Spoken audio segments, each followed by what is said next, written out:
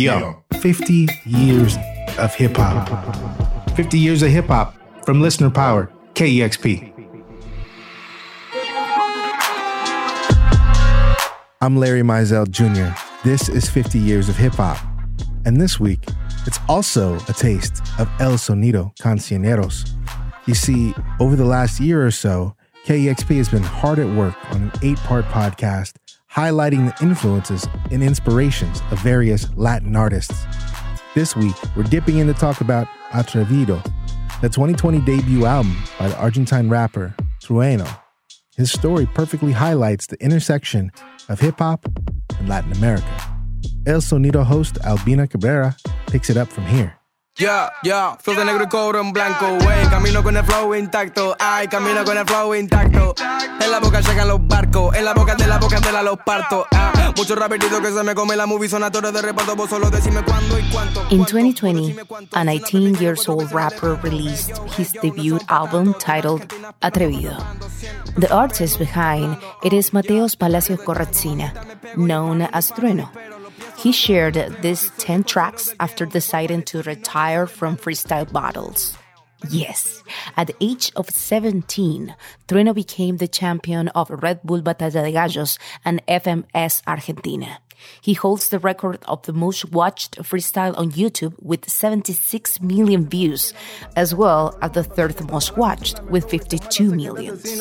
Soy experto en tirar rimas, en hacer todo lo que quiera, maniga, seguro que me oda hasta mi vecina. Por toda la música que pongo encima, mi flow en serio, papito, ya está chila. The release of Atrevido propelled Trueno onto the international stage, fueling his growing career. His success has been nourished by his dedication to rhyme and composition, skills learned from a young age, and a profound knowledge of the Latin American and American rap scene, which he masters to perfection. Como Paco, leyes on me. Vivo facts on, leyes on me. Mami, chula, si quieres voy a buscarte que la cima está viniendo por mí. In our 4th episode of El Sonido Cancioneros, the podcast, we explore the heroic movement of rap en español and the modern Latin hip-hop scene through the eyes and songs of Trueno. He shares the songs that shaped him, from the rock and salsa he learned from his mother to the personal laboratory he built alongside his father, MC Pedro Peligro, where he learned about rhymes, improvisation, and hip-hop culture from a young age. Bueno, soy Trueno niño y cuando sea grande la voy a recotar. His personal soundtrack and family history go back to the 70s and the most challenging time in Latin American societies. As the grand song of singer-songwriter Yamandu Palacios and the song of Uruguayan immigrant Pedro Peligro, Mateo takes us on a journey with his songs, forged in the barrio La Boca in Buenos Aires, paying tribute to legends and contemporaries of global hip-hop. To tell the stories in El Sonido, we talked with several fundamental artists from across Latin America, journalists, historians, and, of course, some of the experts right here at KEXP. Our own Gabriel Teodoros provides perspective on the relationship between Latin America and hip-hop culture. I think hip-hop got embraced everywhere in the world where people were struggling, where people were facing economic hardships, whether there was government repression, whether there was mass poverty. Anywhere on this planet, I feel like people saw hip hop and identified it as an accessible form of music, almost like a folk music where people can tell their own stories and basically, chant down the system. It's akin to folk music, akin to reggae.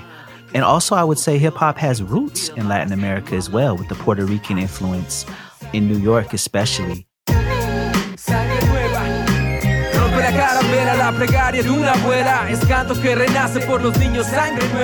But it goes beyond that.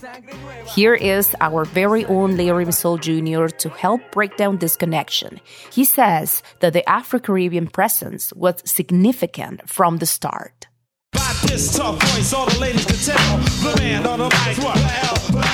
I mean, when we're talking about the beginning of hip-hop, we're talking about, the South Bronx, New York City. So this was a neighborhood, a whole borough that had been really abandoned by the government. MCs, DJs, and a lot of dancers, and a lot of people who were doing graffiti. So all of these elements of hip hop, all these people were present. I've always understood hip hop to be a creation of Black and Latin communities in New York in the 70s. I think hip hop is the most powerful youth movement of the last century, and not just the last 50 years. There's no place on earth that it came to where it didn't make converts of young people who felt disenfranchised and cut off from political power, who were poor, especially, you know. So I think that's why it really resonated all throughout Latin America and everywhere else. In those common spaces, there were three elements of hip-hop culture: MCs, DJs, and breakdancers. African Americans and Latinos shared this space in New York City from the very beginning. So many people get lost in the conversation of whether it's African American or if Latinos have a right to say, and forget that all of the pioneers, all of its existence, literalmente viene del Caribe. You know, the English-speaking Caribbean or Spanish-speaking Caribbean, todo viene del negro caribeño. That's Jennifer Mota, visual producer, music journalist, and Dominican historian. You're seeing a big cultural exchange when this is happening, right? It's really hard to talk about this experience and not talk about the politics of it, right? We're thinking about a time where there are African-American descendants of people that literally went through the Great Migration. It changed the music history of America. Unfortunately, so much of our music that we love today is literally survival products of the forced and violent migration of Black people.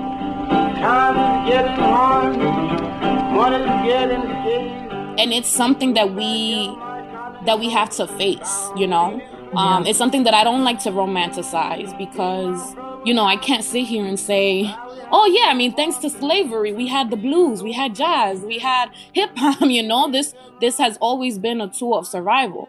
So the reason why the Great Migration changes the musical scope of the history of America is because we have, you know, so many African Americans coming from Louisiana and Mississippi, spaces that have huge ties, the foundations of jazz and blues traditions, you know, and they're settling in Chicago, Philadelphia, Virginia, New York, you know, and then at the same time, we have Black Cubans, we have Black Puerto Ricans who are also, because of the social and political moments that are happening with their islands, they're also in New York at this time, right? And there's also Dominicans. So what do we see?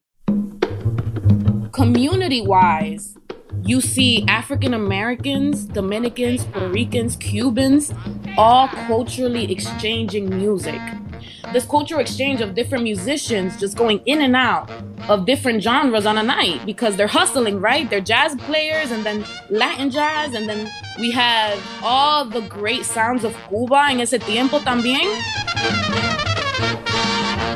So there's like this cultural exchange between all these Black people, right? Black Caribeños and the Black Americans.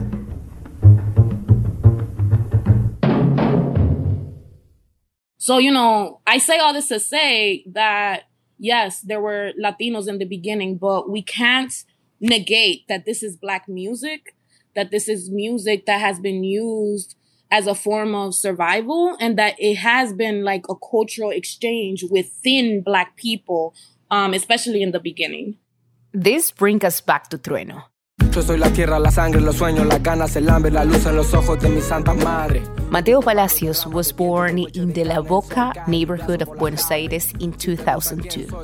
La Boca has characteristics that parallel many other working-class neighborhoods across Latin America, communities that have created heroes of the modern Latin American hip-hop movement, of which Trueno is so proud of. Talking to Trueno is like naturally building the songbook of Latin American rap, past and present. Trueno's story interests me because he's someone who was prepared from birth to be a rapper and began to absorb hip-hop culture from a very young age in a city very far away from the birthplace of the genre. He did so alongside another MC from his community, but not just any MC. His father, Pedro Peligro, someone who represents the underground hip-hop scene in Argentina. Desde el amor de tu madre hasta la historia de tu abuelo, exportando al mundo el sonido del riachuelo. Levántate de esa esquina y mostrales cómo lo hacemos. Pa, pa, pa, pa. Segundo disco y vuelvo pa' mandar la cena. From the Chicano rap of Cypress Hill to the motivational rap of Kendrick Lamar, to the era of Aleman to the unstoppable J. Noah, Trueno creates a musical map that includes the history of the exile of his grandparents, the rock he learned from his mother, the hip-hop battles with his father, and the many paths paved by his contemporaries. From La Oca to the top, Mateo demonstrates that hip-hop can be a collective effort that fights for freedom in Latin America. For KEXP, I'm Albina Cabrera. Uno se come la peli sin leer el cuento. Y si se escucha, date ready. Yo siempre con mi ñeri, por si se pone heavy. Las cuatro comunas a los cuatro vientos. Uno se come la peli sin leer el...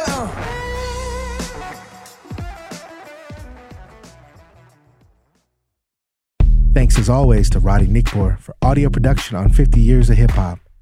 Shouts out to Albina Cabrera and the entire team behind KEXP's El Sonido podcast.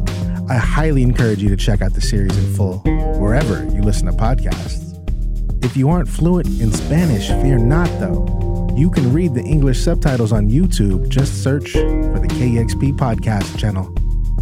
Finally, I'd be remiss not to take this opportunity to mention that all this storytelling from KEXP, whether it's 50 Years of Hip Hop, El Sonido, Sound and Vision, it's only possible with listener support. Help us tell the untold stories of music across time and space. And trust me, we already have plenty of ideas for our next podcasts. Become an amplifier or leave a one-time donation at kexp.org/50hiphop. I'm Larry Mizell Jr. We'll see you next time on 50 Years of Hip Hop from listener-powered KEXP, where the music matters.